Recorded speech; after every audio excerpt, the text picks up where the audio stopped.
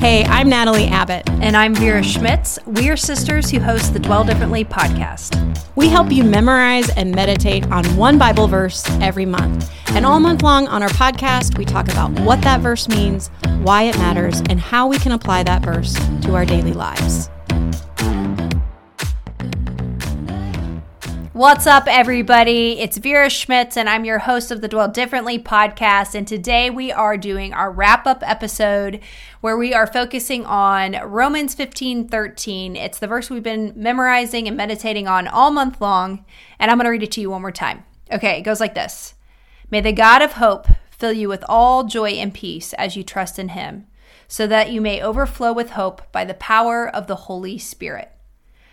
Okay, so I was thinking about today's episode, and I actually want to focus in on the last part of the verse. I'm going to read it to us one more time so you know what I'm talking about. It says, so that you may overflow with hope by the power of the Holy Spirit. So I want to focus in on that word overflowing. When I hear that word, I imagine a bucket with water being poured into it, and it is overflowing over the top of the edges. And so today's question that I want to ask is this. Where do you most often go to fill up your bucket? And I'm talking about like your soul bucket. Where do you go to fill up? I know for me, I go a lot of different places, but when I'm feeling empty and needy, which we often do because we are humans, I look to my husband to be the one who's going to meet my needs, to fill me up, to tell me I'm beautiful, to tell me that I'm doing a good job. I need those affirmations from him. And this is not a bad thing. It's not a bad thing to go to your spouse to hear those verbal affirmations of who you are. But it is a problem when it is the source that you are going to fill you up. Because the reality is my husband was never created to be the one to fill me up completely. We were talking about this concept in our team meeting last week, and one of the girls on the team said, you know, when I'm not being filled up by the Holy Spirit, I'm going to other people, and what I'm doing is, one, I'm not actually being filled up. It's just pouring right through me. But number two is I'm actually draining the other person. It's like a faucet that I'm turning on, and I am draining them. And I was like, whoa, yes. Don't we feel that way? Doesn't our spouse or our best friend or our roommate feel that way when we continually go to them and we need, and we turn the faucet on?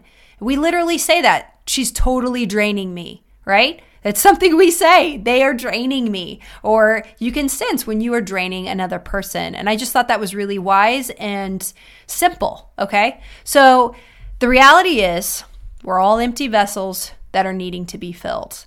And so practically speaking, how then do we fill our buckets? How do we fill ourselves with the Holy Spirit? And as I was thinking about this, I was talking with my sister Natalie about it this morning, actually.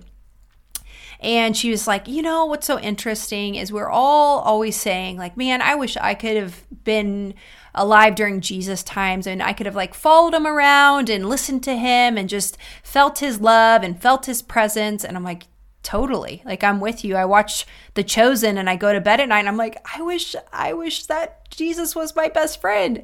One, he is. Two, it's a beautiful show if you haven't watched it. But here's the thing she reminded me, and it comes from the book of John. I'm not exactly sure where, and I'm paraphrasing right here, but it's this. When Jesus is talking to his followers, he says to them, it is actually better for me to leave so that I might send the Holy Spirit to you. Like, Jesus is hanging out with all his buds, and he tells them it's better for me to go because I'm going to send you something instead, and it's the Holy Spirit. Guess what? We are the ones that are given the Holy Spirit. I'm just going to let that simmer there. Jesus is like, it's better to have the Holy Spirit. And so it's very practical here. It doesn't mean it's easy. Believe me, I know firsthand that it is sometimes so easy to forget that we have access to God and he's only ever one prayer away. And so it's simple. We ask the Holy Spirit to fill us. Now, you might be sitting there thinking like, Holy Spirit, that's weird stuff. Holy Spirit, fill me, that's weird stuff. You might not be a Christian at all. And my challenge to you is just ask God. Just, God, I don't get all this. It seems mysterious and weird. It seems like a little bit beyond what my faith can hold, but I'm going to ask you right now to show me yourself, to fill me with your Holy Spirit. If you're not a Christian and you're interested in like, what does this even look like, or what does this even mean, or what does it look like to even follow Jesus, shoot us a DM on any of our social media. It's at Dwell Differently. We'd love to chat, or talk to somebody you know who is a Christian. But here's the deal. We are only ever one prayer away from being filled and overflowing by the power of the Holy Spirit. And the key word there is, it's a couple words, power of the Holy Spirit. It is nothing we could do. It is nothing we can earn. It doesn't mean I need to do 17 quiet times and then I'll be filled with the Holy Spirit. No, it is by the power of the Holy Spirit that we are overflowing with hope. And that is something I want in my life. I want to be overflowing with hope. I want to have joy and peace. And so, yeah, that's my challenge to you.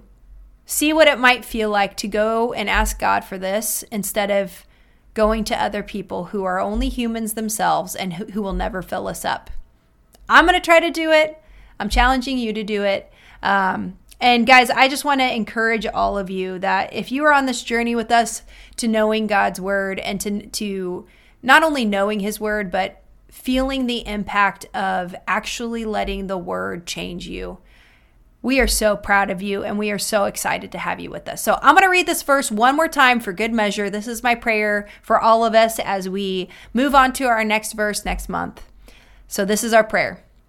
May the God of hope fill you with all joy and peace as you trust in him, so that you may overflow with hope by the power of the Holy Spirit. I love you guys, and we will be back next month. Hey, are you loving this month's verse, but you want a little bit more?